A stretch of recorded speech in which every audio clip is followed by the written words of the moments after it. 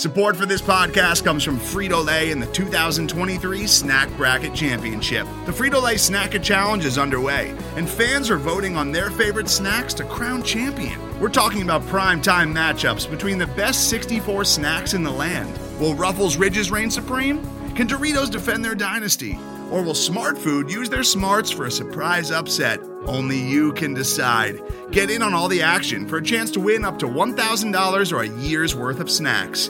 Let your snacks be heard. Just go to fritolaysnacket.sbnation.com to vote and enter for a chance to win. No purchase necessary. Sweepstakes ends April 3rd, 2023. Void where prohibited. Year's worth of snacks awarded in the form of 52 coupons, each good for one bag of chips. See official rules at fritolaysnacket.sbnation.com. We just live right now, man. It's going down, excited for the season. You know, we coming off a playoff win. I mean, you know, we had a couple wins. Suck it, Toronto. To think that a season is championship or championship is certainly the way we've approached it. To the Miami Heat fans, it was you're despicable people, and I hope I never hear from you again. Milwaukee, we dogs! James Harden is a massive choker, and he is a bum. Bum. Finals MVP, Giannis Antetokounmpo. Bogdan Bogdanovic. Karma, bitch. Chris, you did it, huh?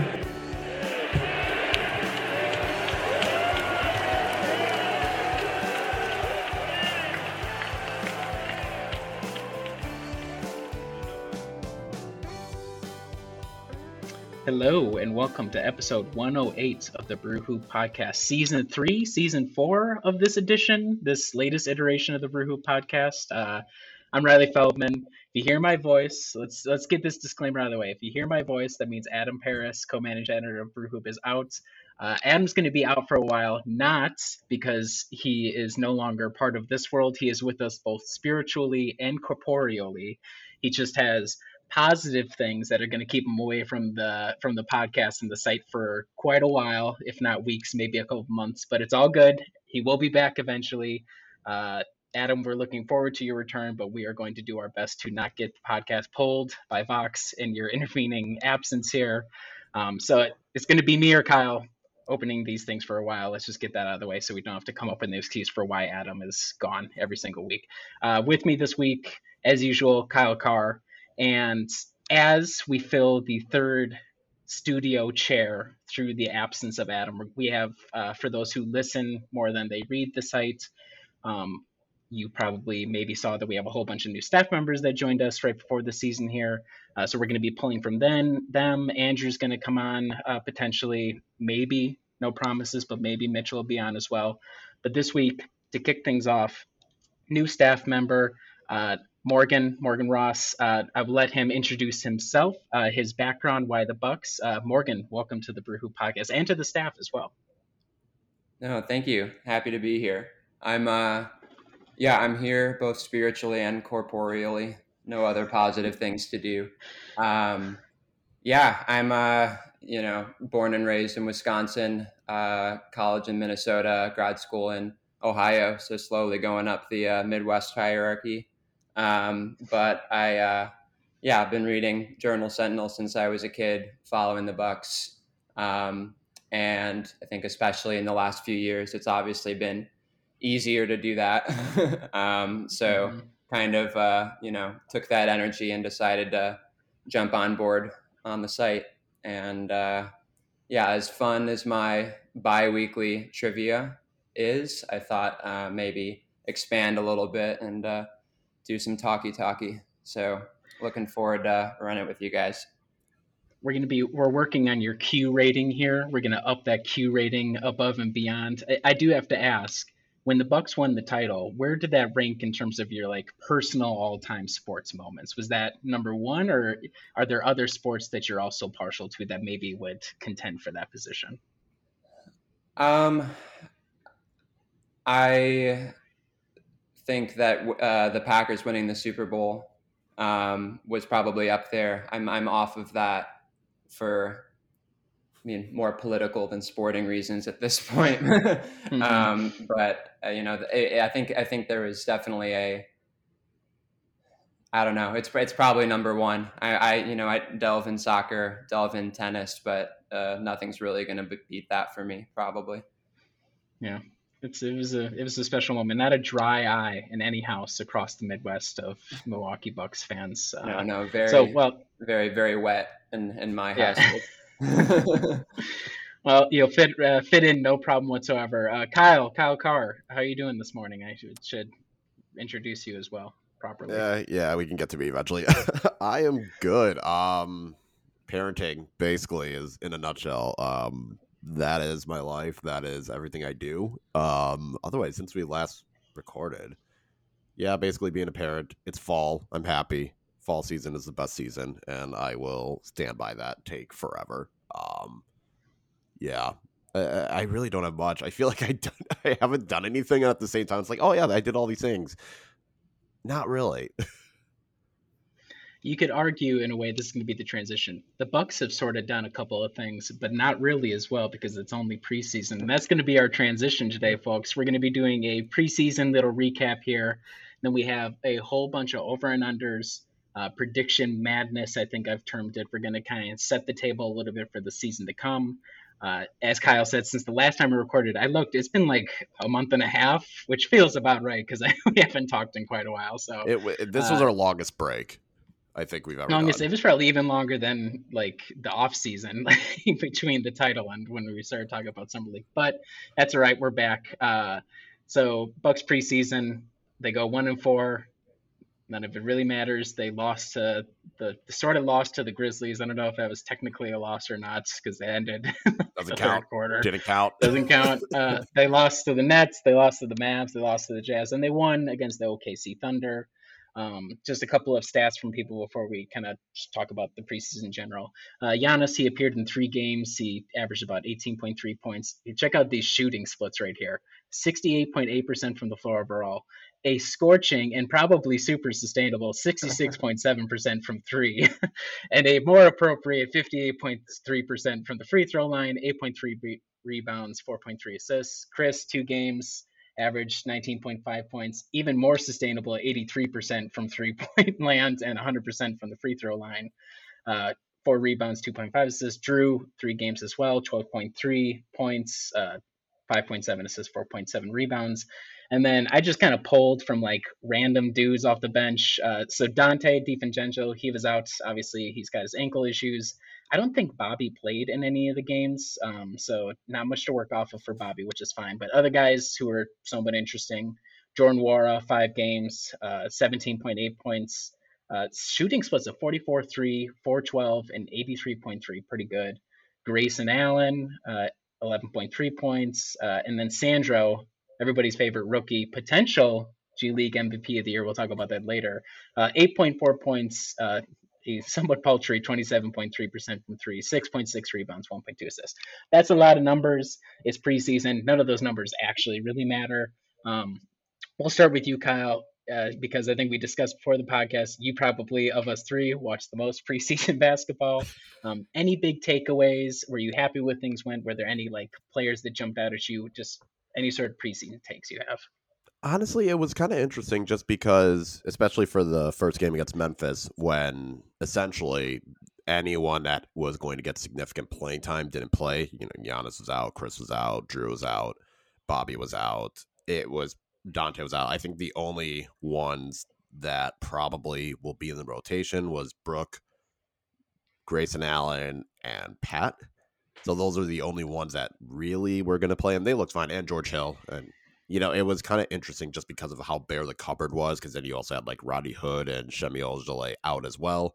So you're kind of going with these guys, and you're not sure how they're going to look, what they're going to do, if Bud was going to throw any surprise sets offensively.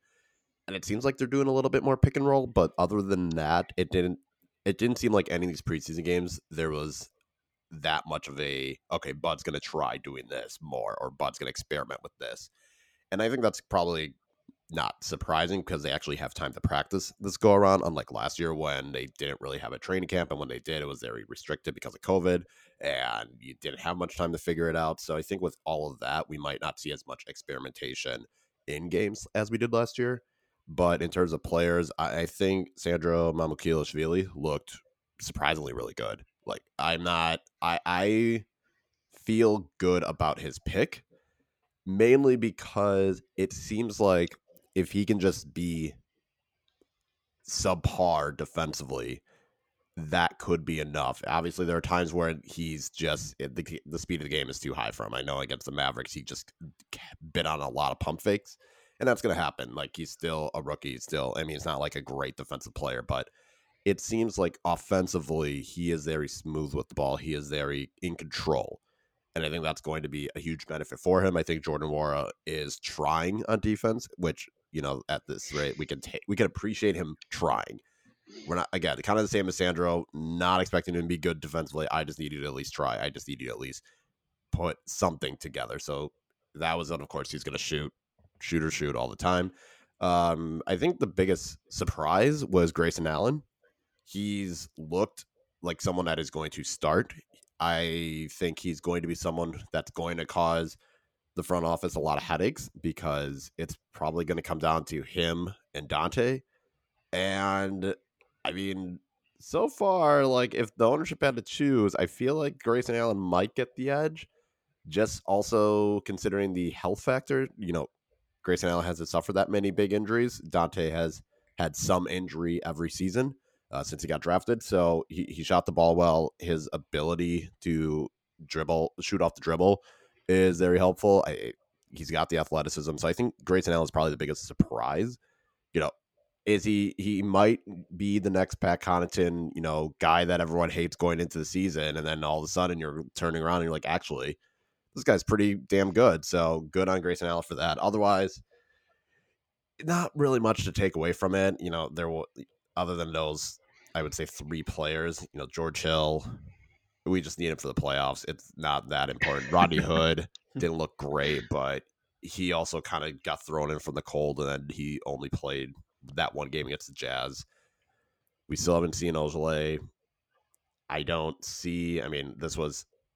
just don't think there's any else noteworthy with, Yorgos. I thought would have gotten more of a chance in preseason. That didn't seem to be the case. Like he didn't wow anything. There wasn't really anything to stand out. So I think if you're wanting Sandro to be something, there is potential for that. I think Jordan Nwora, I don't think he's going to get a lot of playing time off the bench, but he at least has showed that depending on the units that he's with, it wouldn't be a bad idea to just throw him out there for games. And I think Grayson Allen he's going to start, I'm sure, and he's probably going to be the guy that's like, okay, this is what can make or break the Bucks season. His ability to kind of do what Bryn Forbes does, but also not be as bad defensively. I should note for both Grayson Allen and Dante, I believe the cutoff for them to get rookie contract extensions is tomorrow or October 18th, depending on when you're listening to this, because I believe once the regular season starts, you can't offer an extension to rookies. So I think if you're going to see anything, we've seen ranges of expectations for Dante from anywhere from like $75 million to $100 million. I'll be honest, that's feeling a little high for me.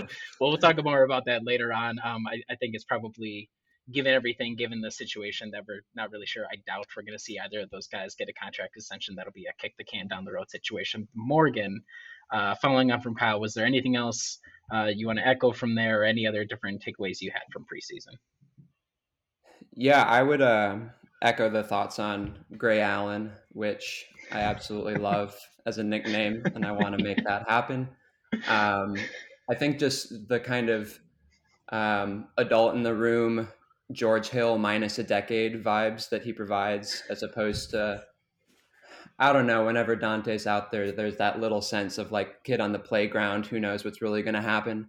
And obviously he does things, but I feel more confident in the even keel of Gray Allen. Although I still,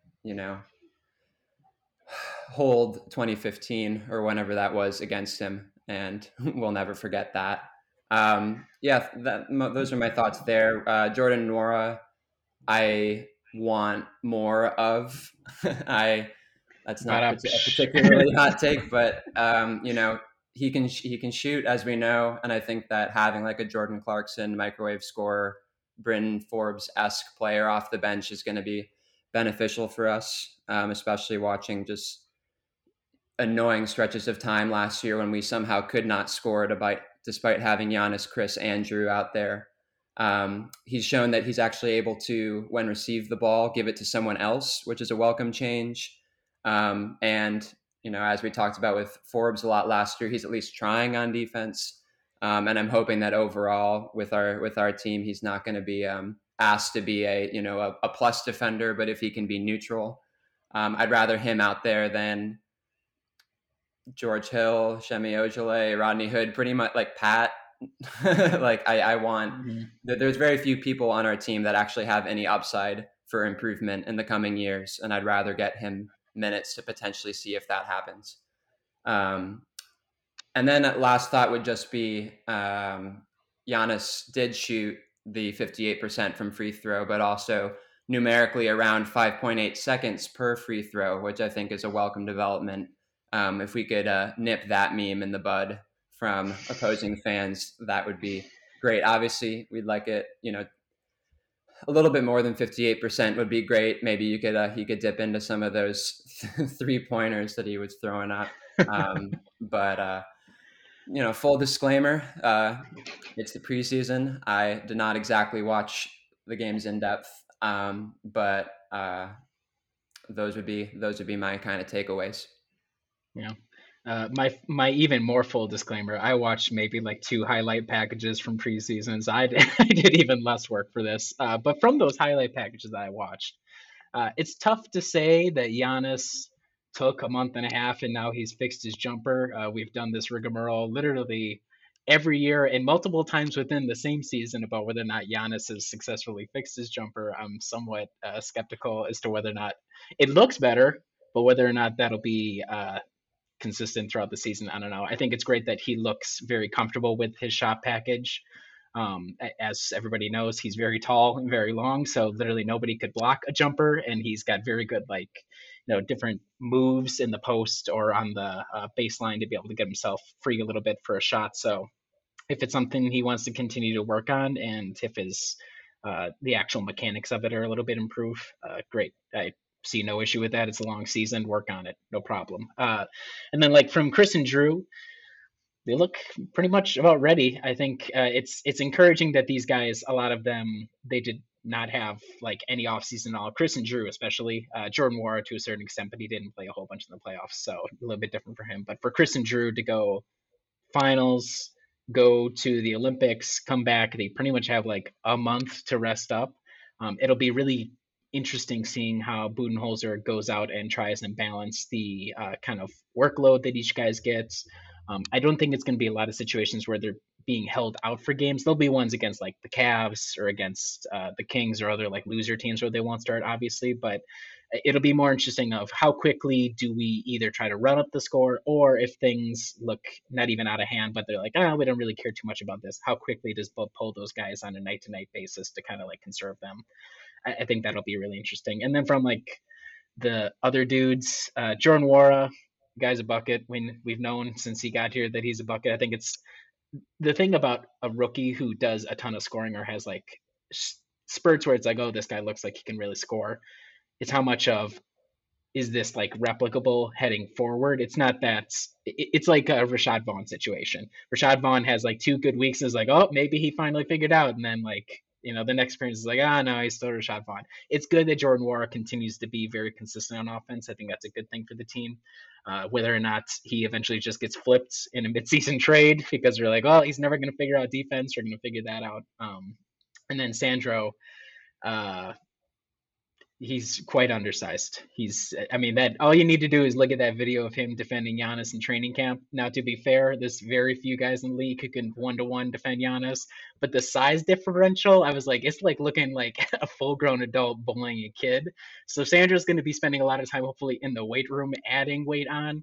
But a lot of his skill set is interesting, so we'll see where it goes from there. But yeah, like I said, it's preseason. There's not a whole bunch. It would have been nice to get revenge over glasses Jason Kidd pretending that he knows how to do math now because he wears glasses. I wanted to talk about that. I don't know what the hell I don't know what kind of con he's trying to pull, but no one's falling for it.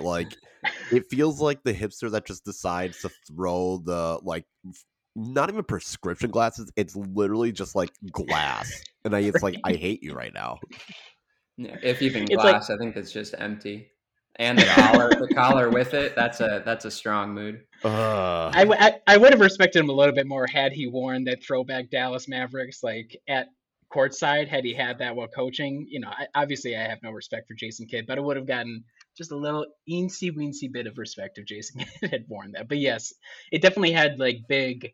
I'm going to a job interview, but I don't actually wear glasses or any sort of like corrective lenses at all. But I'll just wear these frames to like look intelligent. So good on you, Jason Kidd. This guy. He's always thinking. You got to give him credit. He's always thinking. He's always thinking about himself and himself only. Yes, we'll see how that goes. But this is not a Dallas Mavericks podcast. This is a Milwaukee Bucks podcast. I'm trying to think. There's no other really big takeaways.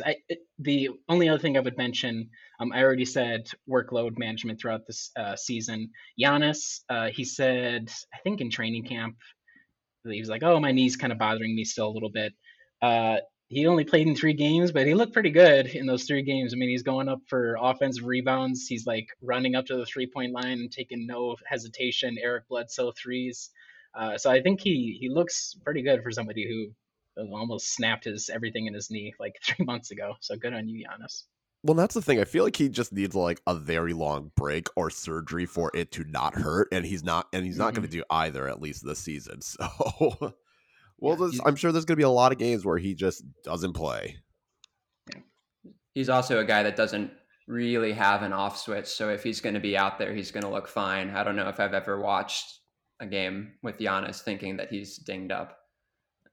Yeah, even when he like picks up a knock, he'll go out for like 30 seconds. He's like, all right, I'm gonna go sprint down the court a couple of times. Check this. That was like finals game number 1. He comes back and like 30 seconds into the game, he's launching like over 3 defenders or 3 guys to try and get like the block. I was like, oh yeah, he's back. Even though he almost lost the use of his knee a week ago, he's back. So it's good to have Giannis back. He rocks. It's a good time.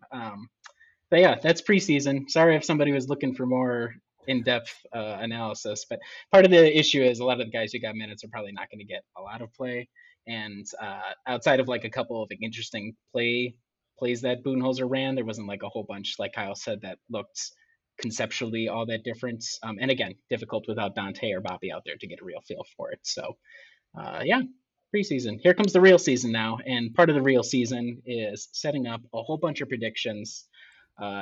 Hopefully, there's a very good chance that nobody's ever going to come back to listen to these. I will not hold those to account for what we say in here, but we got to have a little bit of entertainment. I just sat last night. I sat down. I was like, what are some over-unders, some random numbers I could throw at these guys that I can get their takes on?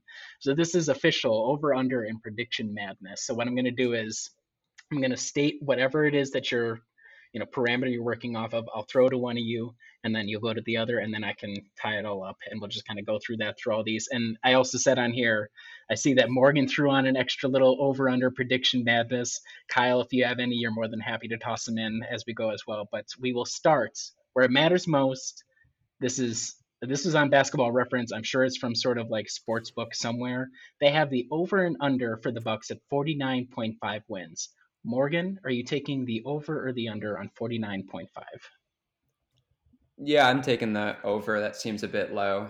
I'm not to, show my hand from a future question, but I see us getting the 2 seed, and I think that somewhere around the 51 wins that Mitchell threw out in his recent piece seems about right. I don't think there'll be as much experimentation this year. I think there's a more set rotation, and yeah. Yeah, this is an easy over. Like, especially now that they're playing 82 games.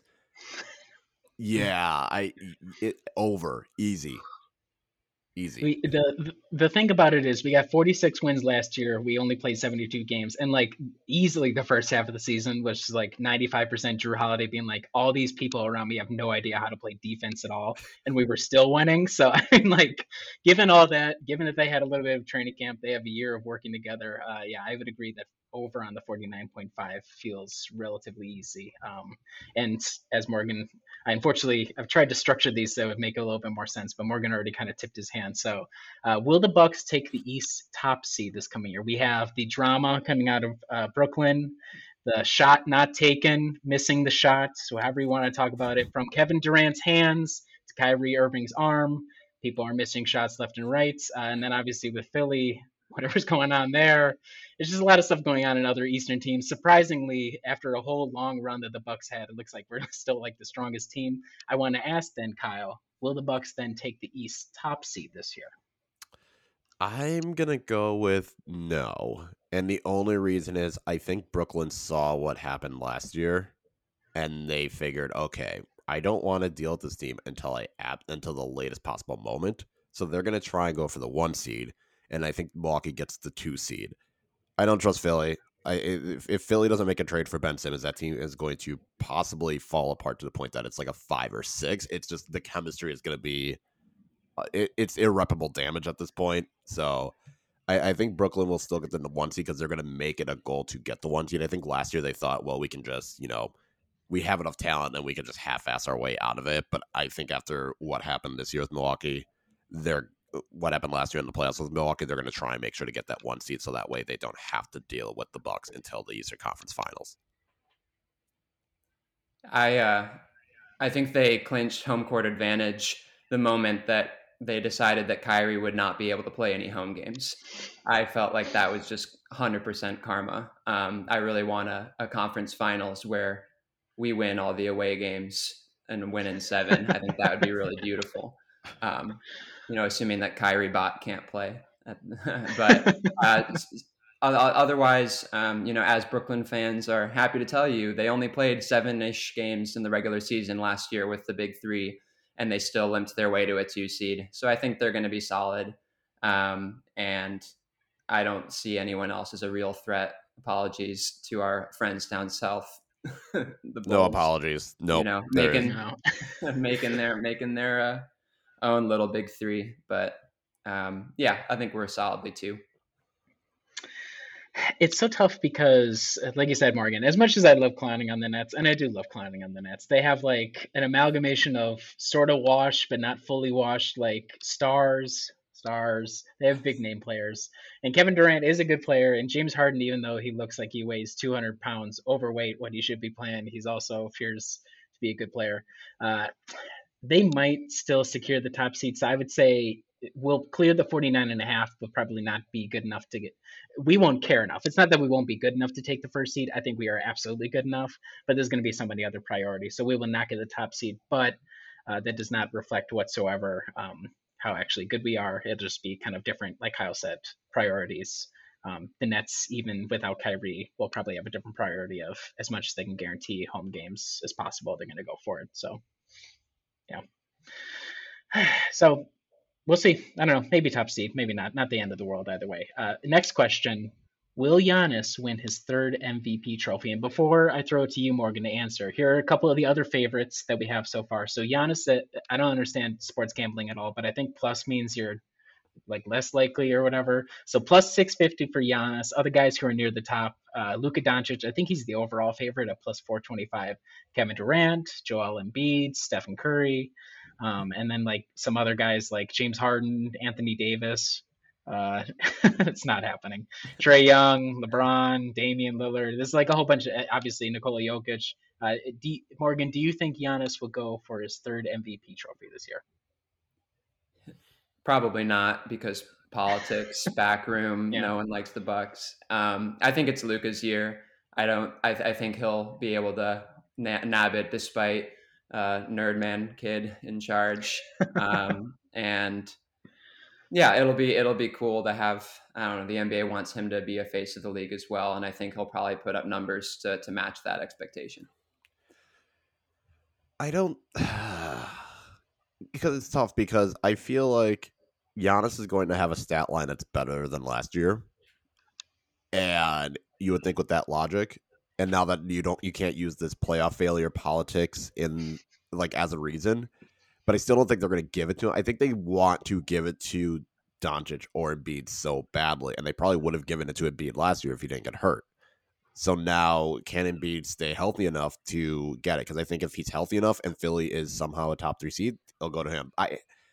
I'll say yes. I'll say yes just because I think Giannis's stats will be too good to ignore, and there isn't. And unless, the Trailblazers are one of the best teams in the league, or if the Hawks, take another leap, it would take another teams like the Hawks, the Trailblazers, even I guess Boston. Like, it would take another team to like make a substantial leap and a player to take a substantial leap. Like, if Boston somehow becomes like a 2 or 3 seed, then maybe I could see like Jason Tatum. But until they want to give it to Doncic, but I don't think the team's going to be good enough to justify it. They want to give it to Embiid, but I don't think the health or the team's going to be able to justify it. So I think it will fall to Giannis because now you can't use the politics of, well, his playoff failures, because we just saw him drop 50 points in a game-winning finals game. So I'll say yes. I will say yes. I tend to agree. I think Morgan is right that people hate the Bucks or don't really care about the Bucks, but two things are going to be going in their favor. One, we're going to have a lot of national games. Being the defending champs, that puts like a certain level of cachet and like attention on you just based on who you are. And Giannis is going to put up numbers, but not even just numbers. The whole thing of the passive, not even playoff performance, be like, oh, you could be like run and dunk guy, or like, there was a certain level of Giannis's game where it was more refined over years, but he's still just like this physical dominating guy. And at a certain point, people would be like, yeah, that's yesterday's news. If the Giannis that we saw in the finals, and then even a little bit in the preseason here, where it's this very still physically dominating, but he's doing a much better job, like orchestrating things, making the right decisions. This is what we talked about all last season. If he can just put it together a little bit more, he becomes like an unstoppable player. And he was already pretty close to being unstoppable. And I think the confidence boost of having done what he did in the finals, it's going to take it to a different level. There's going to be contours of what he's done in the past, but there's going to be enough different there in a positive way that's going to be like, how can we deny this guy who's doing literally everything for his team? Yes, he's got the support, but even people like, they don't talk all that much about Chris and Drew, so he's still got like he's the only superstar on the team sort of talk. There's a lot of different things that are going to go his direction that I think he will get the third MVP. Like Kyle said, Dallas is probably not going to have the team success. Plus, like, everybody hates Luka. Like, there is a point of like people begrudgingly giving awards, but for the most part, it seems like everybody kind of hates Luka's game for the most, which is like the way that he goes about things. So I think that will go against him. And Embiid is going to play like 20 games this year because that's all he ever does is play like 20 games. So I would agree that with Kyle that I think Giannis is going to get the MVP trophy. It'll be awesome, hopefully. Okay, here we go. All-Stars. Last year we had one All-Star in Giannis. I think it's probably safe to say Giannis is going to be an All-Star again this year, but I have to ask, Kyle, over or under on the Bucks having 2.5 All-Stars? Essentially, are all three of the big three going to get the nod to go to the All-Star game this year? I think I'm going to lean with under, and that's because I think Chris will get it. I think Chris will get it, but then the question is, will Drew get it? And I'm not feeling super confident about that. And part of that is just like again, politics as well. Part of it, I feel like part of that is also politics, but I'm trying to think like other guys that like got there and who missed out. Like Bradley Beal, maybe. I mean, that's one opening. So, Bradley Beal might not. Where is it held this year? Do you know? Maybe he won't be able to go because of COVID. There might be COVID protocols. I have no clue where it's held this year. I have no clue where it's held this year. But yeah, I just feel like I don't think, even though people respect Drew, I don't think it's enough to catapult him into the discussion. Just because if you look at last year, I mean, Sabonis made it off of an injury because Devin, he made it because Kevin Durant didn't play. I guess Julius Randle, because like New York still needed a team. Like Jaylen Brown made it, and he's not bad, but he still is with the Celtics. Zach LaVine made it because he had a lot of big stats. It was just like, it feels like he should make it, but I'm just gonna go with under, only because the guards. It'll possibly be you got to replace Kyrie. and who's going to take that? And does Middleton fall under that to replace his Kyrie slot? I don't know, but I think Chris will make it. I don't think Drew will make it. I should note it's going to be in Cleveland. Morgan as our Ohio expert. I cannot imagine Cleveland, the state of Ohio, no disrespect, has like the same stringent restrictions on that. So even if you don't have the vaccine, I'm sure you could probably go to the game if you're a player. So what do you think, Morgan? Over or under on 2.5? I guess I'm going to be looking forward to going to the All-Star game, and probably not seeing all three of them would be I would agree with Kyle. I think, I don't know, when you have someone like Giannis stuffing the stat sheet like he does, I think that there's only so much of the pie remaining for Chris and Drew. And I think, at least my recollection last season, there was always kind of like Chris is the number 2 for a couple weeks, and then Drew is the number 2 for the next couple weeks. And I think that either they kind of balance each other out, and like last year, neither of them make it, or one of them has the upper hand, makes it. I think that for better or for worse, having been, a fan of the Michael Red Bucks, it's always nice when they throw a bone and give like the top player on a pretty bad team an all-star. But I think that collectively across the conference means that numerically, I think it's just tough to get 3 guys from one place, especially a place that's Milwaukee. In agreement. I guess I'm gonna have to be the optimist. The way that I look at this is somehow, some way, everybody lost their collective damn minds, and they sent every starting Atlanta Hawk to the All-Star game that one year for whatever reason, which was an amazing. I mean, you want to talk about strange votes in NBA history. If we can get all 5 Atlanta Hawks to the All-Star game, god damn it, we can get 3 Milwaukee Bucks to the All-Star game. I think the fact of the way that like the finals played out, you're right, Morgan, that there is a sort of like who's the B guy switching between Drew and Chris. The way that Drew like executed when it mattered most in the finals, and already his like pretty stellar reputation among players and coaches and everybody else in the NBA. I think it's the coaches who pick the reserves. I can never remember how. Yeah. So if that's the case, I think that'll help both Chris and Drew. Chris from like an output standpoint, because it looks like he's still like pretty much good to go. It's hasn't been any sort of drop whatsoever in what he's doing. And then Drew has such a high reputation that if he's even like somewhat like he was last year, maybe even a little bit better, I think that'll be enough to get us to 3. But I would think it would be surprising if we didn't get at least 2 this year, so long as people kind of play up to expectations. You're right that kind of figuring everything out last year hurt us a little bit. Giannis is obvious, but getting a second guy I think would be pretty critical given the fact that we won the title. So, okay. This is a big one right here. This is a shot as Giannis continues to evolve his shot profile. Like I said, 66.7% from 3 so far in the preseason. I'm going to go ahead and say that's not going to sustain. It would be amazing if Giannis became the greatest shooter in NBA history this year. I would love to see that. I don't see that happening. But maybe he'll be able to beat what his like career average 3-point percentage is. So Morgan, I'm going to ask, over or under on 33.3% of his threes for Giannis this season. I should say last year he hit 30.3%. I think the year before it was like maybe 30.4%. So anywhere above 33.3 for you. No, it's the 66% is not sustainable. Only going to go up. Not. No, it's not. Like it's just not. It's not his game. Every time he puts up the 3, I curse. I think it's good to have as an option. I don't think he's I don't think he will or should shoot enough 3s a game to get into a rhythm where it becomes a dependable part of his arsenal. He's tenacious, all power to him. I'm sure he spent a lot of time this whatever week of the off season that we had working on it. But every time he doesn't shoot a 3 is an opportunity that he has not either at the rim or dishing to an open Pat or Chris. And I am hard pressed to take the over on this one. So we're staying under. Yeah, I'm in the same boat. Not that I think Giannis will make the most 3s. He's like the total number of 3s. He'll eclipse that record that he's always set. Like, I think this is going to be a career in how many made 3s he'll have, but I don't think percentage-wise it's going to work out.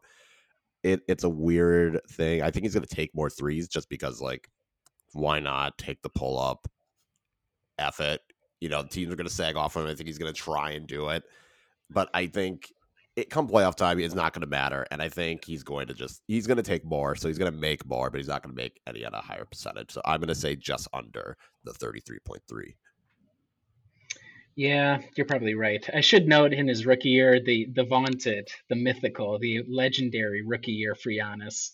He made 34.7 of his threes. I don't know if we're going to go back.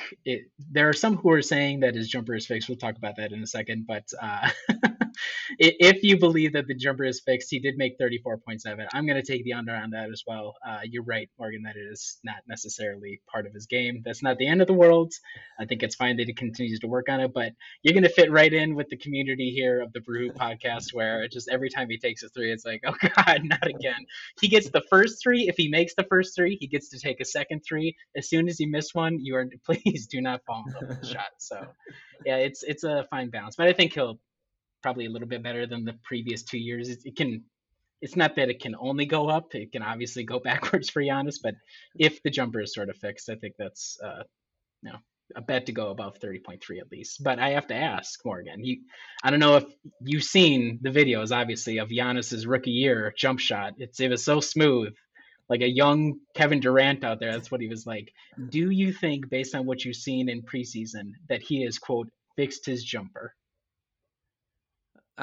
You can pretty much Command C, Command V my response to the previous question. No. I'm sure it's better, and I applaud him for that. And it's something that he should continue working on because it is kind of the glaring weakness in his game. But fix is such a loaded word. It's not fixed. It's slowly going to get better. And again, that's not who he is. So no. Yeah. I feel like at this point, this has to be iteration like 15 of the jumper. I love. It's like the rising and setting of the sun. It's the changing of the seasons. Every off season, we get a video of Giannis in the training camp, and it was like, what's going on? The shot doctors come out of the woodwork. It's my favorite, like one of my favorite off season storylines. Kyle, what do you think? Do you think Giannis has fixed his jumper based off what you've seen so far? No. This is like Charlie Brown and Lucy situation, okay? Like, we keep thinking, oh, this is it. This is going to be the time, and it doesn't happen. And that's totally fine. We've just saw this man bulldoze his way and find a way to win a championship with his style of game. It does, like, the jumper is beyond broken. It can get, like Morgan said, it can get better, but it is not fixed. Fixed would indicate like he is all of a sudden Kevin Durant.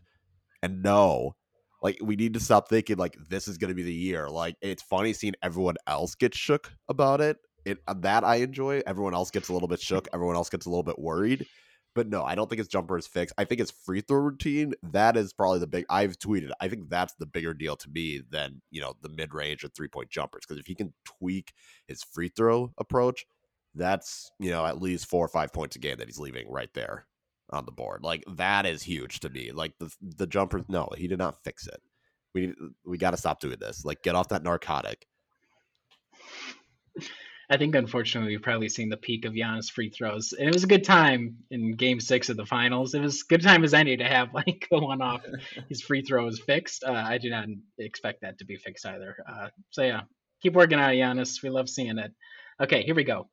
Playoff time, right? It's not an elimination game, but, Budenholzer last year, he showed that he's willing to tighten up his rotation a little bit. I want to ask you guys, we'll start with Kyle.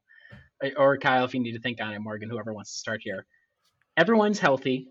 We're going in. Who right now makes your 8-man rotation? If you're uncomfortable with 8, you can increase it to 9. I'll allow it. But who would make your 8-man top 8 if you could? All right, so we have the obvious starters. We have Brooke, Giannis, Chris, Drew. We'll do Dante, Grayson Allen, Bobby Portis. And I'm going to slightly go 9 because I think Pat Connaughton is going to be in there. And I'll still throw George Hill. I'll do 9. I'm going to throw George Hill on there just because I think he still has enough where especially given Budenholzer tends, if they go with the small ball lineups, I could see that being more of a thing. So I'll say 9, and I'll add George Hill to that rotation. I'd echo the top 8, which I guess, could just stick with that being the question. I'd like some Nora 9 action, some double N, but I won't say anything else because I'll be stepping on my future toes with some of these predictions. Nobody's going to keep you to account for this, which is the beautiful part about season predictions. I agree. I mean, I don't know. We were running Jeff Teague out there for a couple of minutes. I mean, if we could survive the Jeff Teague minutes, I figure we'll talk more George Hill, but I figure even George Hill in slightly diminished stature has to be slightly better than Jeff Teague. I would agree. So starters: Giannis, Chris, Drew, Brooke. Those are obvious. It's tough with the Grayson Allen Dante pairing because I think Pat, the way that he performed last year, he was like it was perfect in every single way that we needed. The difficulty with Pat is because he is essentially a role player.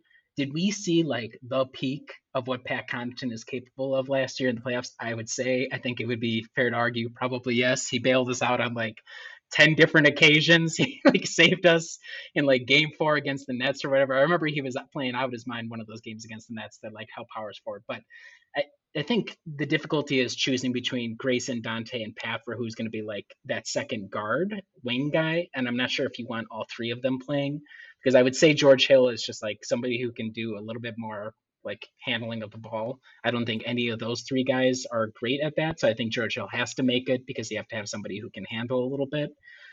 So I don't know. I got to see what Dante looks like. If Dante would be my odd man out right now, I know everybody's healthy. I'm not a huge fan of Dante's game anyhow.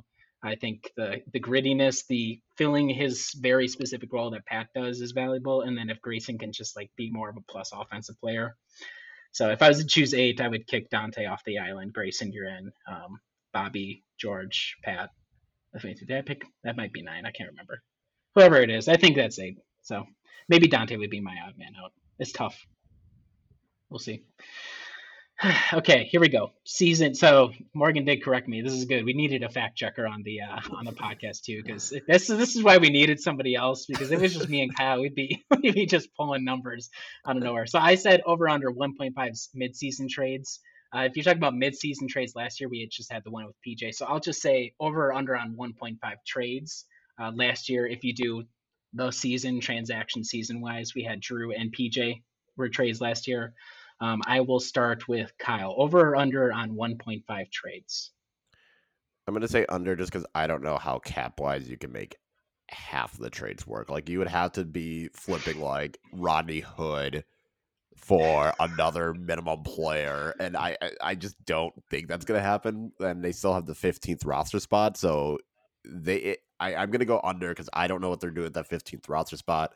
It'll probably honestly be just Mamu getting converted to it down the road once this 2-way time is up. But I'll say under. It's just the cap implication makes it feel like I don't know what trade you make that doesn't put you further in the tax than they already are. Yeah, that's a fair point. I could see some sort of actual trade similar to PJ last year, bring in like another intangibles guy, to the extent that you financially can.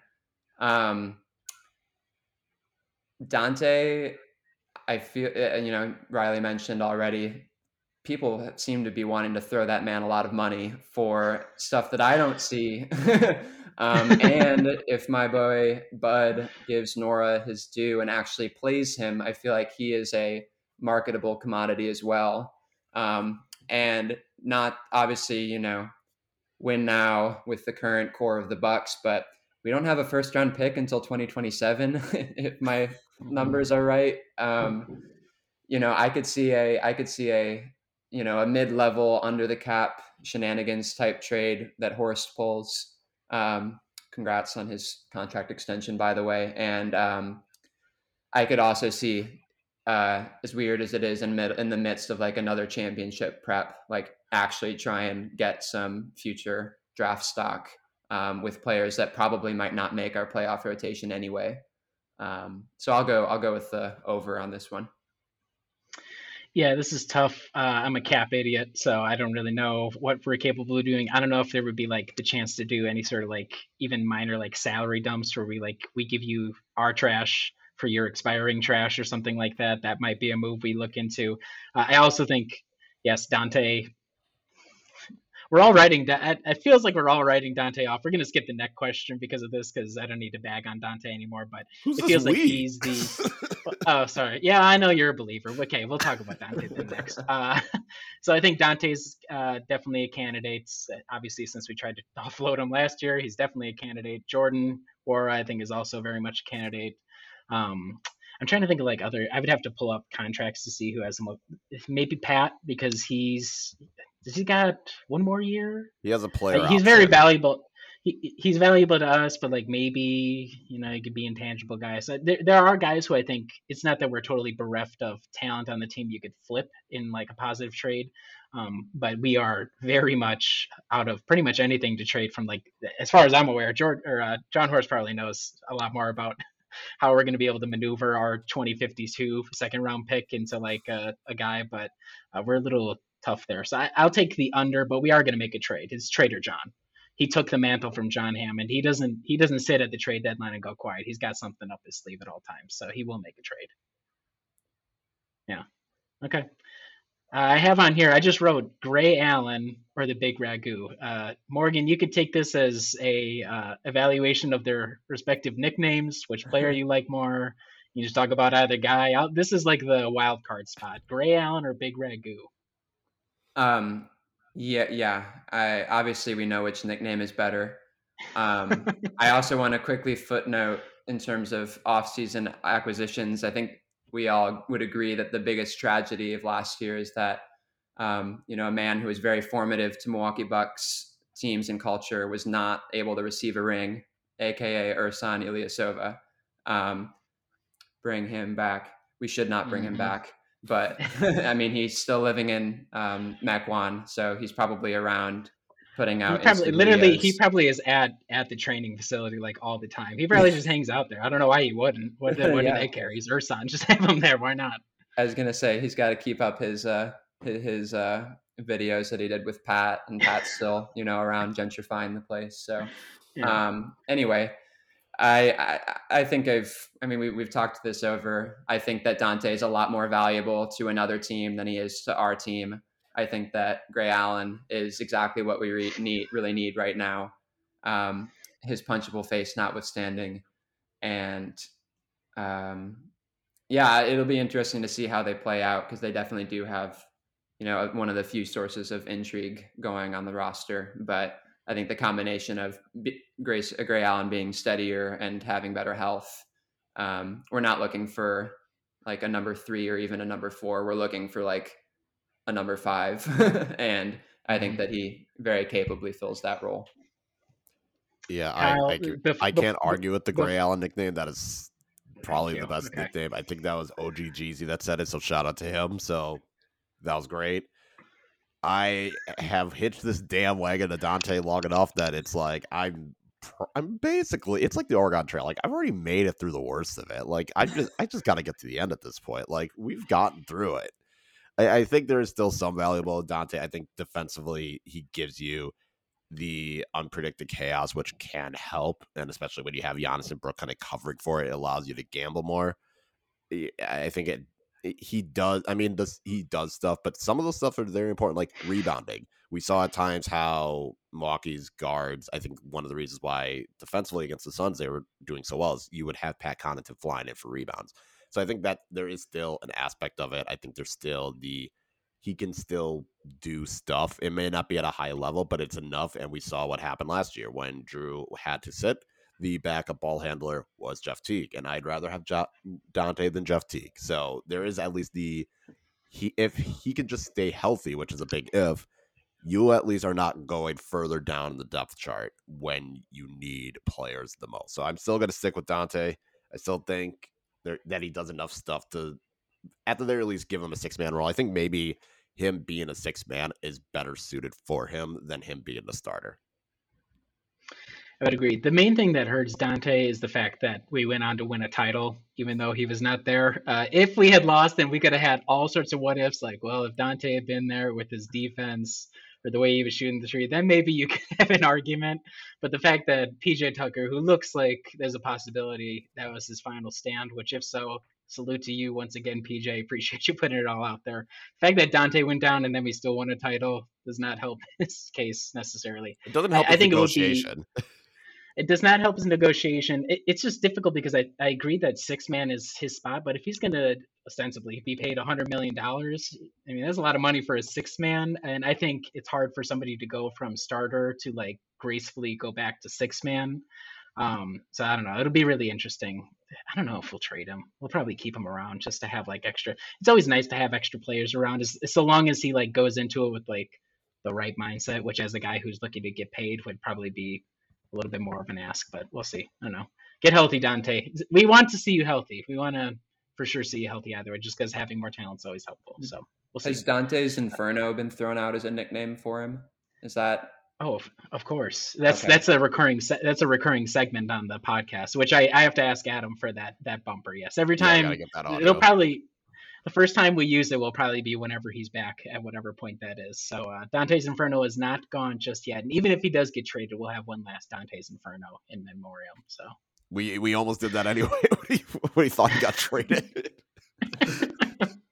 Yeah, we'll just replay that segment from last year, and we'll just I'll re-edit it, so I'll say Grayson Allen over the top of Bogdanovich every time we talk about it.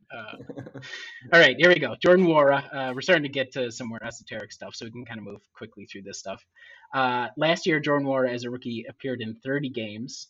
I ask Hugh Morgan, over or under on 41.5 regular season appearances. Will he appear in over half the games this season? More, because we want him to improve and we want to rest other guys. I agree. Kyle? I agree. Yeah, over. I think it probably helps that Rodney Hood might be on his literal last legs here, and that would be him or I don't think Semi is necessarily competition. We have a lot of weird forward wing guys. But I think Jordan, because he knows how to shoot, that is valuable even if you don't know how to defend. So he will probably play quite a bit. Last year, the Bucks were 10th in defensive rating in a year full of experimentation. Apparently, Brook Lopez becoming slower than molasses, depending on who you're asking, and Drew Holiday having to guide the entire defense by himself. Kyle, over or under on 9.5 or 9.5. I had difficulty writing that because no, that's not how you say it. 9.5 in defensive rating this coming year. I guess under, because I think they'll be closer to 5. Last year they had to learn the other way around. Yeah, I don't know how it works, but I think they're gonna be 5th. They had a coach. Yeah, Drew had to literally tell dudes how to defend. They got a year of it. They still have the zone drop. Maybe teams won't shoot 40-something% against them. I'll say they're top 5 defense. Yeah, it's a shame they can't be exactly 9.5. That would be nice. I'm also confused by the over/under for this. I'll just take the opposite. Just say would place in the league. You think that'll be easier? I did a bad job on this. My bad. Yeah, I mean, I don't know. Realistically, it'll probably be somewhere around 5th, but I'll say like 11th. I think I liked what we were doing with PJ and the switching. I don't think Shemi's going to be anywhere close to that. I think Gray Allen's a step back. I think that we're going to be hopefully resting more and therefore have worse defense because of it. But I could easily see that being wrong. I think we'll be 10th again. Not because we won't be better, but I agree the PJ thing. We're not going to have Dante as much as, I like to bag on Dante. He was part of a really good defense. Our starting unit had a really good defensive rating. Even if he gambles a whole bunch, I haven't watched much of Gray Allen preseason or as a Grizzly, so I can't competently say how he'll fit in. If Brook even, I don't think he's falling off the cliff. I think that was a little ridiculous last year, but he's getting slightly older. So if the drop scheme teams are used to it, if that kind of takes a little bit of a step back, I don't think we're going to care because as we did last year, we proved that we can have a really good defense in the playoffs when called upon. So I think 10th again this year, but it is a dangerous game having all these things like, we showed we could do it last year, so we don't need to care in the regular season. So I don't want to fall back on all of that. But I think rest, Brooke dropping off a little bit, depending on who comes off the bench, stuff like that. I think 10th again. So I'll take the over. Same as last year, slightly worse than 9.5. So Morgan, I'll leave this one to you. Over or under, is George Hill cooked? You take another one where the over under doesn't really work, but you can take whichever way you want to go on that. Yeah, he's he's medium rare. He's definitely cooked. His numbers have not been great the last few years. We don't need him to be uncooked. Raw, I suppose. We need him to be better than Jeff Teague, and I think he can more than capably do that.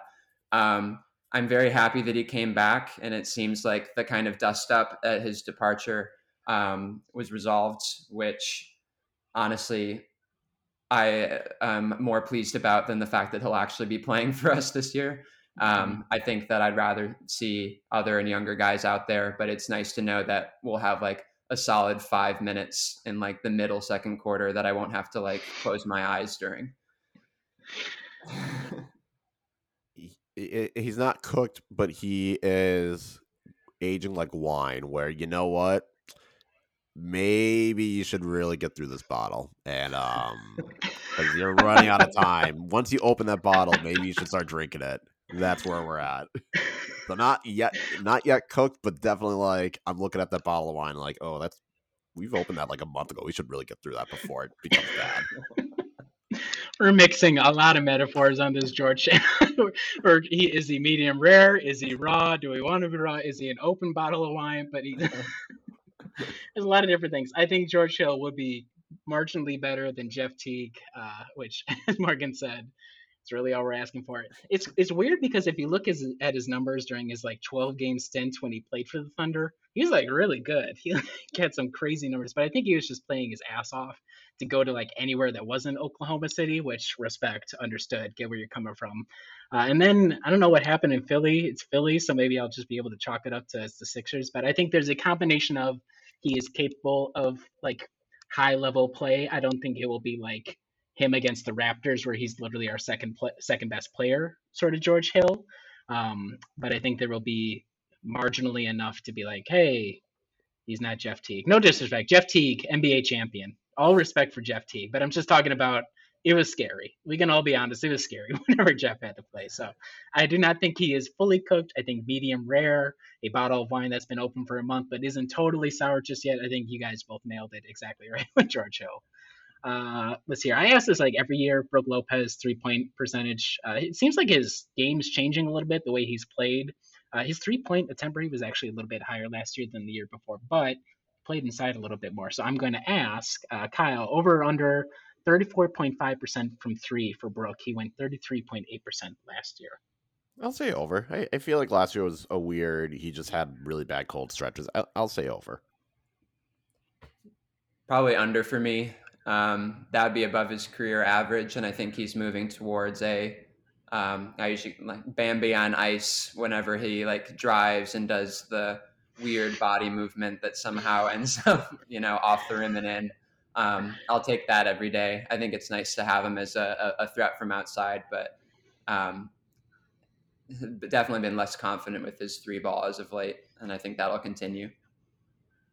Yeah, it's always fun. That's the thing. He's like ideal Giannis, where he just pump fakes, and every single time a defender jumps at him, and then he does like the swing through, step.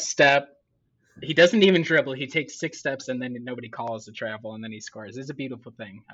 I'm going to take the under as well. Clearly that was the point at which I was running out of over and unders, which is where I'm going to now turn it over to you guys to see a couple over unders in there, or questions in general. Morgan, why don't you start with yours, please? Just like basically pitching Mamu, not an over under, just like a yes no. G League MVP for Sandro Mamukelashvili, the power man from Seton Hall. I'm gonna say no because he's not gonna be eligible because he won't play enough games because he'll be on the main roster. I don't know. It'll be I think he's going to be must-watch TV if Summer League was any sort of primer for what he's going to look like in G League. Is it's just like a highlight machine, a weird highlight machine. But I also think he'll probably be our best G League player for the Herd. But I don't know if he'll be G League MVP. Though, I mean, Frank Mason, he was two-way and he still won MVP. So there's a possibility, but I think it seems like a lot of guards win MVP in G League. I don't know if it's just like their highlight factories and it's easier to produce like both scoring and creating for others. So even though he does a little bit of creation, I think he's going to be a little bit too down. It's all about working on that 3-point shot and putting on mass and jumping and pump fakes less for him. So I do not think G League MVP, but he'll probably be like the best player for the Bucks or for the Wisconsin Herd, I should say. Yeah. I think bottom line, I just hope that he's able to get meaningful minutes up there rather than, I think he will ride the pine for the main squad a bit, but yeah, work on that 3, work on that defense. And I don't know, it's a big man's game right now. So I have absolutely no knowledge of the G League whatsoever. I think they play in Oshkosh. That's my knowledge. So hopefully you can wow Oshkosh with his abilities. I've never been to a Herd game, but I feel like, I would never spring for courtside tickets for a Bucks game because I'm not made of money. But like courtside-ish games at a Herd game, and you get to see like Christian Wood a couple of years ago, or like Mamu going out there and just doing crazy things. I feel like that would be a good time. Like that's a good Saturday night out in Oshkosh. I feel like just how the arena is and how the bleachers are, it's like almost like a high school setting where it's like you're close enough that you can basically see everything. So yeah, I'd watch some primetime Mamadi. Although I am still salty. I believe Sheboygan, my hometown, was in the running for where the Herd ended up moving. So definitely still a little salty about that. Would have been nice to like walk to the games, but I suppose, Oshkosh is by and large a more intelligent pick because it's actually near people. Yeah, but they got could you imagine you do that pan of like the arena and then there's the lake there? That would be kind of a cool. You would get some cool shots if for whatever reason Herd games are on like a major TV network for some reason. All right, Kyle, I see that you have a question as well. We'll wrap up with your final question here before prediction is over with. Yeah, so basically I just wanted to see who do you think is going to get more playing time, Shemi Ojeleye or Rodney Hood? If we count Rodney Hood's one preseason appearance, it might come down to like it's a game of inches with this one between these two guys. If we count Rodney Hood's one single preseason appearance, I think there's a chance that Rodney makes the single one. I don't know. We didn't see Shemi at all. Rodney's he's more cooked than George Hill, more than likely. It's going to be a tough one. I'll say Rodney, but I feel not confident at all in either of these guys necessarily. Like Shemi hypothetically has a defined role in being like our PJ hyper buff defense hype man, and also has not torn his Achilles. So I'll probably go with him. Yeah. Kyle? I'm going to go Shemi Ojeleye just because, the defined role. I think he'll be like a lot of fun for it in terms of like you have to have a meme player who just does like bewildering things, and Shemi does a lot of bewildering things if his Boston Celtics highlight reel is any sort of thing to go off of. Plus, like we continue to collect the Giannis stoppers. We put them on our team so that they can't stop him. Next level move by John Horst. So yeah, those are over under prediction madness. Any other final like crazy? Anybody have a hot take prediction before we go on to ads and then miscellaneous? Or are we about good to go?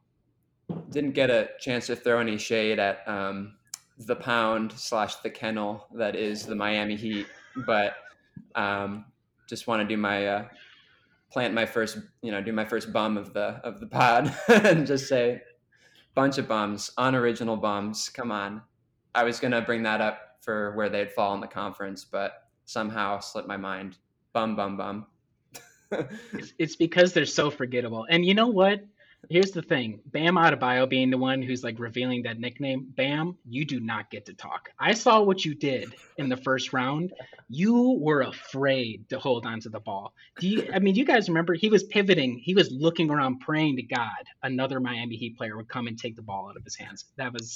You don't get to call yourself a dog based off of what I saw. And yes, it is very comical that they had to wait for our guy to leave our team to go to their team to literally give them the same exact nickname. So I think it doesn't speak well of PJ that he couldn't come up with like a secondary evolution beyond the kennel. And also, if you're in a kennel, that means you're in like behind a wall and nobody's letting you out. That's not. It just feels like they didn't think that all the way through. So I agree. Bunch of bums in Miami.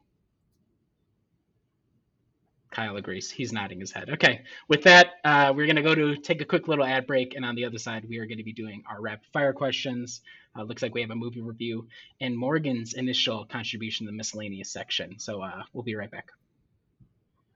Today's episode is brought to you by Cars.com.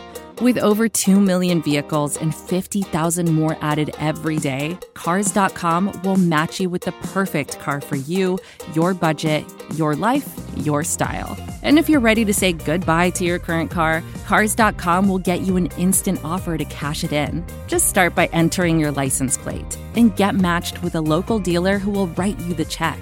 So whether you're looking to buy or sell, just go to Cars.com. It's magical. Okay, we're back. Miscellaneous rapid fire. First rapid fire of the soon-to-be regular season. Kyle, take it over. So I'll keep it brief. If you could take one road trip, where would you go? Glacier. Is it the whatever, the national park or whatever?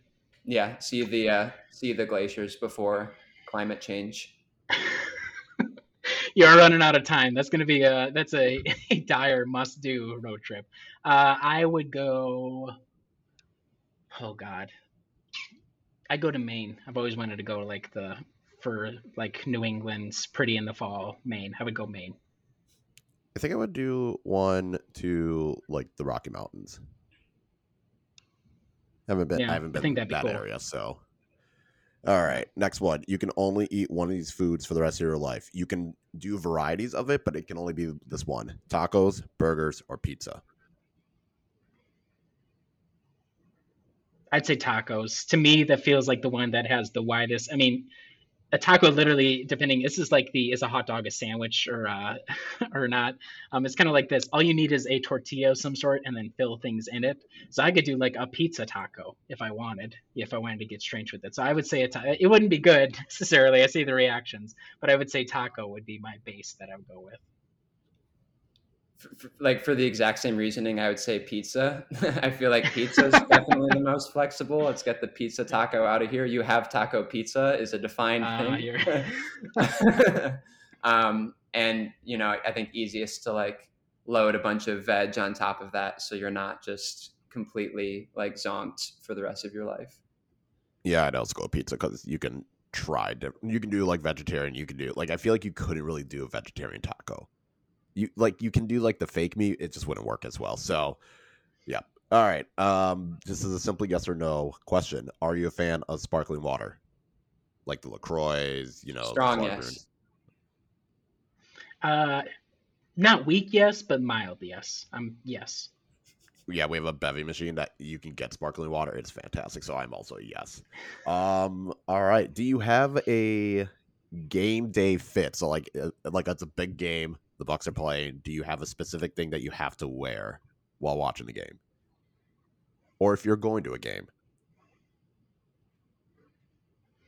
I do not. I do not own a lot of. I think the only thing of it. So I do have a Bucks hat. A Kohl's special, and it's been serving me well for like 4 years now. So shout out to you, Kohl's. Local business, support local or something.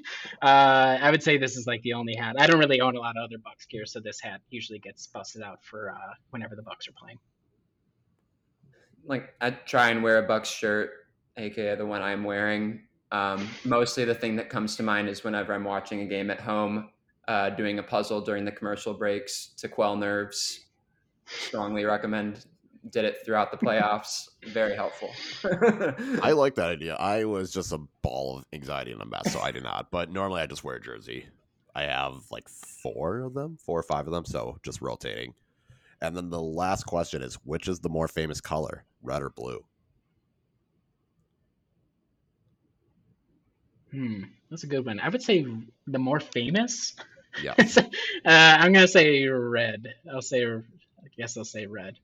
We see the sun every time the sun sets. Things are kind of red. I don't know. The sky is blue. That's a tough one. I'm gonna say red still, but Yeah, for half an hour the sky is red. Besides the other 12 hours of the day, I think blue. It's a gut feeling. I got no facts to back it up whatsoever, but gut feeling, I'm going to go red. Morgan will go blue. Kyle, can you be what would be your tiebreaker? I'm going red because I feel like there's more like imagery and like more symbolism with red than there is with blue. That's it. Okay. This is one of those like, it was 2 a.m. and it was 2 a.m. I'm holding baby. I'm like, what is red or blue a more famous color? You were like zonking out because you were sleep deprived. You were just seeing those two colors basically in front of you, and you're like, which one's more famous? All right, good first rapid fire of the season. Wonderful. It looks like you also have a movie review for us, Kyle. Easy on Me. Tell us about Easy on Me. It is not a movie. It is a music video. Oh, okay. Adele's new song. I need to talk about it. We need to talk about it because if it is a trilogy, Adele created a trilogy, whether you realize it or not. Because if you watch the Rolling in the Deep music video, the setting is a house that has it has like the covers. It looks like it's still being in the process of moving in. Like it's still in progress. And then you watch Hello, and she's like moved in the house. She lives there. Like there's memories in this house. And then you get the Easy on Me, and she has left the house. She sold it. It is done. So she did a whole ass trilogy with those 3 songs in the music video. And also, it's just a fun music video. So I just needed to talk about it because the song is fantastic. We are getting an Adele album. It is going to be fantastic. This is going to be a divorce album. It's going to be fire. It's going to win every award. And we just need to talk about it. And that is my film review. Adele put on a trilogy masterpiece without us. I don't know if she planned it, but it was well executed. 10 out of 10. Super stoked. Like, that she's going to absolutely destroy this divorce album. Like, oh yeah. Riley's just giving this look like, really, you chose this? November 20th, right? Is the something like that, 19th or 20th, yeah. Okay. We can that very well may be our first emergency pod of the season. We'll have you guys, it'll be on our Brew. We'll have you guys record. You guys can go live and talk about the Adele crushing the divorce album, which is something you really hope for when you get divorced, is that you crush the divorce album thereafter. And there's a lot of parallels between that and the Bucks if we look closely enough, I think. All right. Well, I'm looking forward to you guys making that happen. It's not that I'm an Adele hater. I just have not looked it up. I'm sure I will hear the song just through it being in the zeitgeist. So thank you, Kyle, for the Easy on Me movie music video review. It looks here. I don't have a name for Morgan's section here, and I'm not sure if he's going to be doing a lot of traveling, so I'm not sure how replicable this is going to be. But where in the world is Morgan Ross? Was in West Virginia. Let's get a review about West Virginia. Hilly, very, very, very hilly. No, we just had our fall break over at the OSU and went off into the hills. They've recently christened a new national park, New River Gorge. Nice old 860-foot bridge over a pretty big river valley. So up to some hiking, a little bit of fall colors. Did whitewater rafting for the first time. Did some level 3s and 4s, a couple level 5s. Strongly recommend. Although it still frightens me. I still have nightmares. The food was fine. And that's pretty good for West Virginia. No disrespect to West Virginia, but to say it was fine, that's pretty good. Nice little run through Charleston and saw. I don't know if you guys are familiar with Mothman, but Mothman is haunts a West Virginia town. So got a nice selfie with Mothman and his massive moth wings and inexplicably 12-pack abs. So West Virginia, wild and wonderful. And that's our paid advertisement from the West Virginia Board of Tourism. Thank you for coming on, Morgan. Morgan's not actually part of the staff; he's a representative of the West Virginia Board of Tourism. It's not that West Virginia I would not visit it. It's just like a lot of other states where it's just not necessarily jumping to the top of mind. Is Charleston like a cool city? How did you feel about Charleston? I got good vibes in general. I'm looking for city amenities without it like really being a city. And Charleston feeds both of those birds with one scone, as I say. Is West Virginia University in Charleston, or where's that located? That's in Morgansville, I think. Yeah. Oh. It's also, the first white settler was supposedly named Morgan. You got Morgan State, you got Morgansville. Like, I mean, I really didn't have any choice but to go there. That's true. I was gonna say I've been to West Virginia once, and I was in this like podunk place called Mingo County, and it was everything I expected a podunk like down on its luck coal town to be. It was kind of funny though because the mayor did greet us and gave us a bottle of moonshine, so that was pretty cool.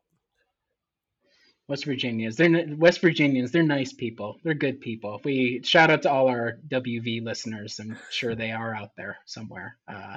I don't have any sort of Anchor pen review. I will get on it soon, but I've just been using a lot of the same stuff for a while now.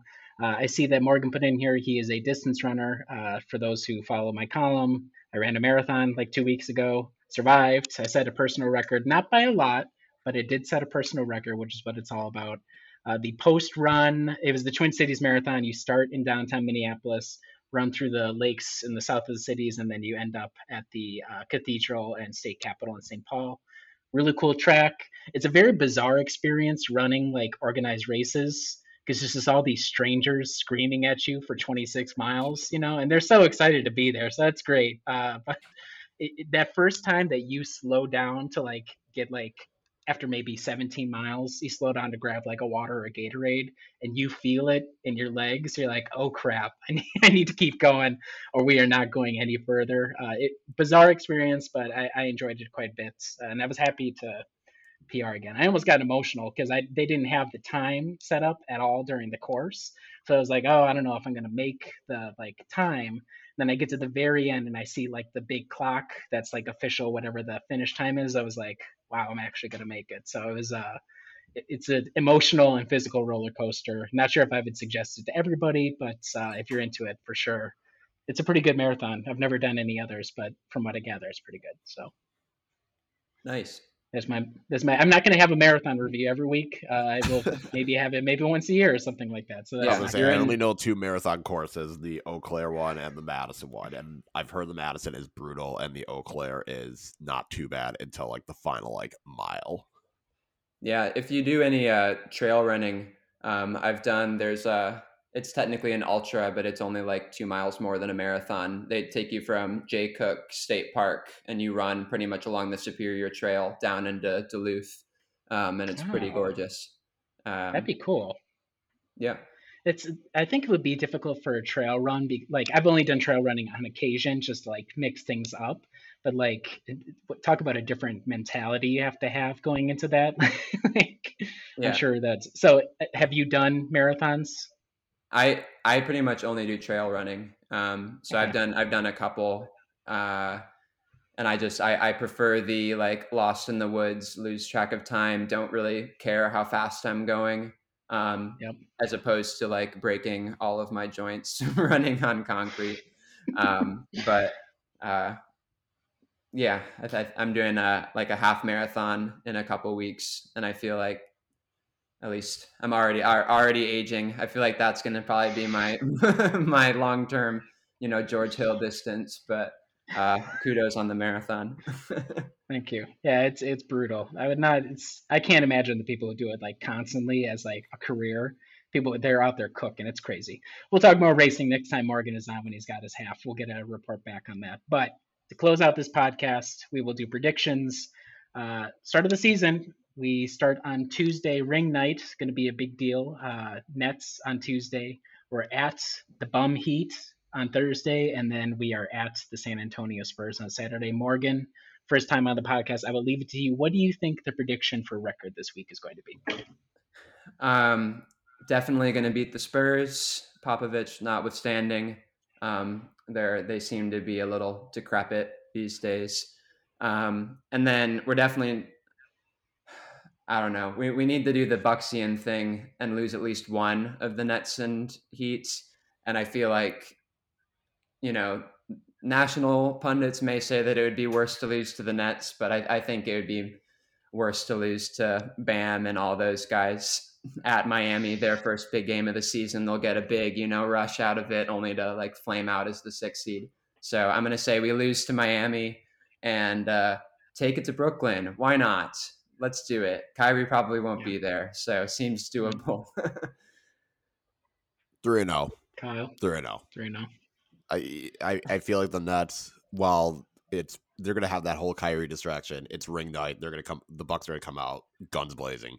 Miami, I'm not worried about. Like, it's a Thursday, so I don't have to worry about Miami nightlife that much, so we're good there. Spurs, it'll be dicey, but I think they can still beat the Spurs because I don't even know who the best player on the Spurs is anymore. Like Rudy Gay, Dejounte Murray, I guess. Yeah, I don't think Rudy Gay's with the Jazz now. Rudy Gay's not even with the Spurs Dejounte Murray anymore. is probably the best player. I like him, but he's not best player. That scares me. Good. So I'll say 3-0. I'll say 2-1. I think we will beat the Nets and the Heat for narrative, and then we will drop it against the Spurs because I can't remember the last time we beat the Spurs in San Antonio. That's a tough out, even if like Keldon Johnson is their best player. But I do have to ask one final thing. This is my final prediction. Will we get our first #FireBud tweet this week? Yes or no? No, not this week. No. Okay, Morgan, do you think we're going to see our first FireBud tweet this week? I mean, that's for the culture. Yeah. Let's do it. I think a Bryn Forbes career night where he like yeah, I forgot he was with the Spurs again. Yeah. I think him outscoring Giannis just like he outscored I can't even remember his name on the Butler. I think that would be delicious and would definitely prompt at least a couple FireBud tweets that would completely be, non-deserving, but it'd be both a FireBud and Fire John Horst for not retaining Bryn Forbes. It would be the old 2-for-1, which is a pretty rare one. So I'm looking forward to that. And it would be one of those rare guys where if he goes off, I'd just be happy because who cares? It's against the Spurs, and he was good for us in one playoff series last year. So looking forward to it. #FireBud. It's back. The Bucks are back this season. Thank you, Morgan and Kyle, for joining me today. Morgan's going to be in the mix heading forward here again. Adam, we're looking forward to having you back, but we're going to have a whole bunch of different staff members on in one way or the other as the season kicks off. We get on the title defense. You can find us at brewhoop.com, find us on Twitter. I think we might have a Facebook. I don't know if Kyle's still on that. We may or may not have Facebook. We have a Facebook. It is not active. Same with Instagram. We have one, but it's not active. Well, we're all over the place. You know where to find us, and we will be back after the first week of the regular season next week. Talk to you soon.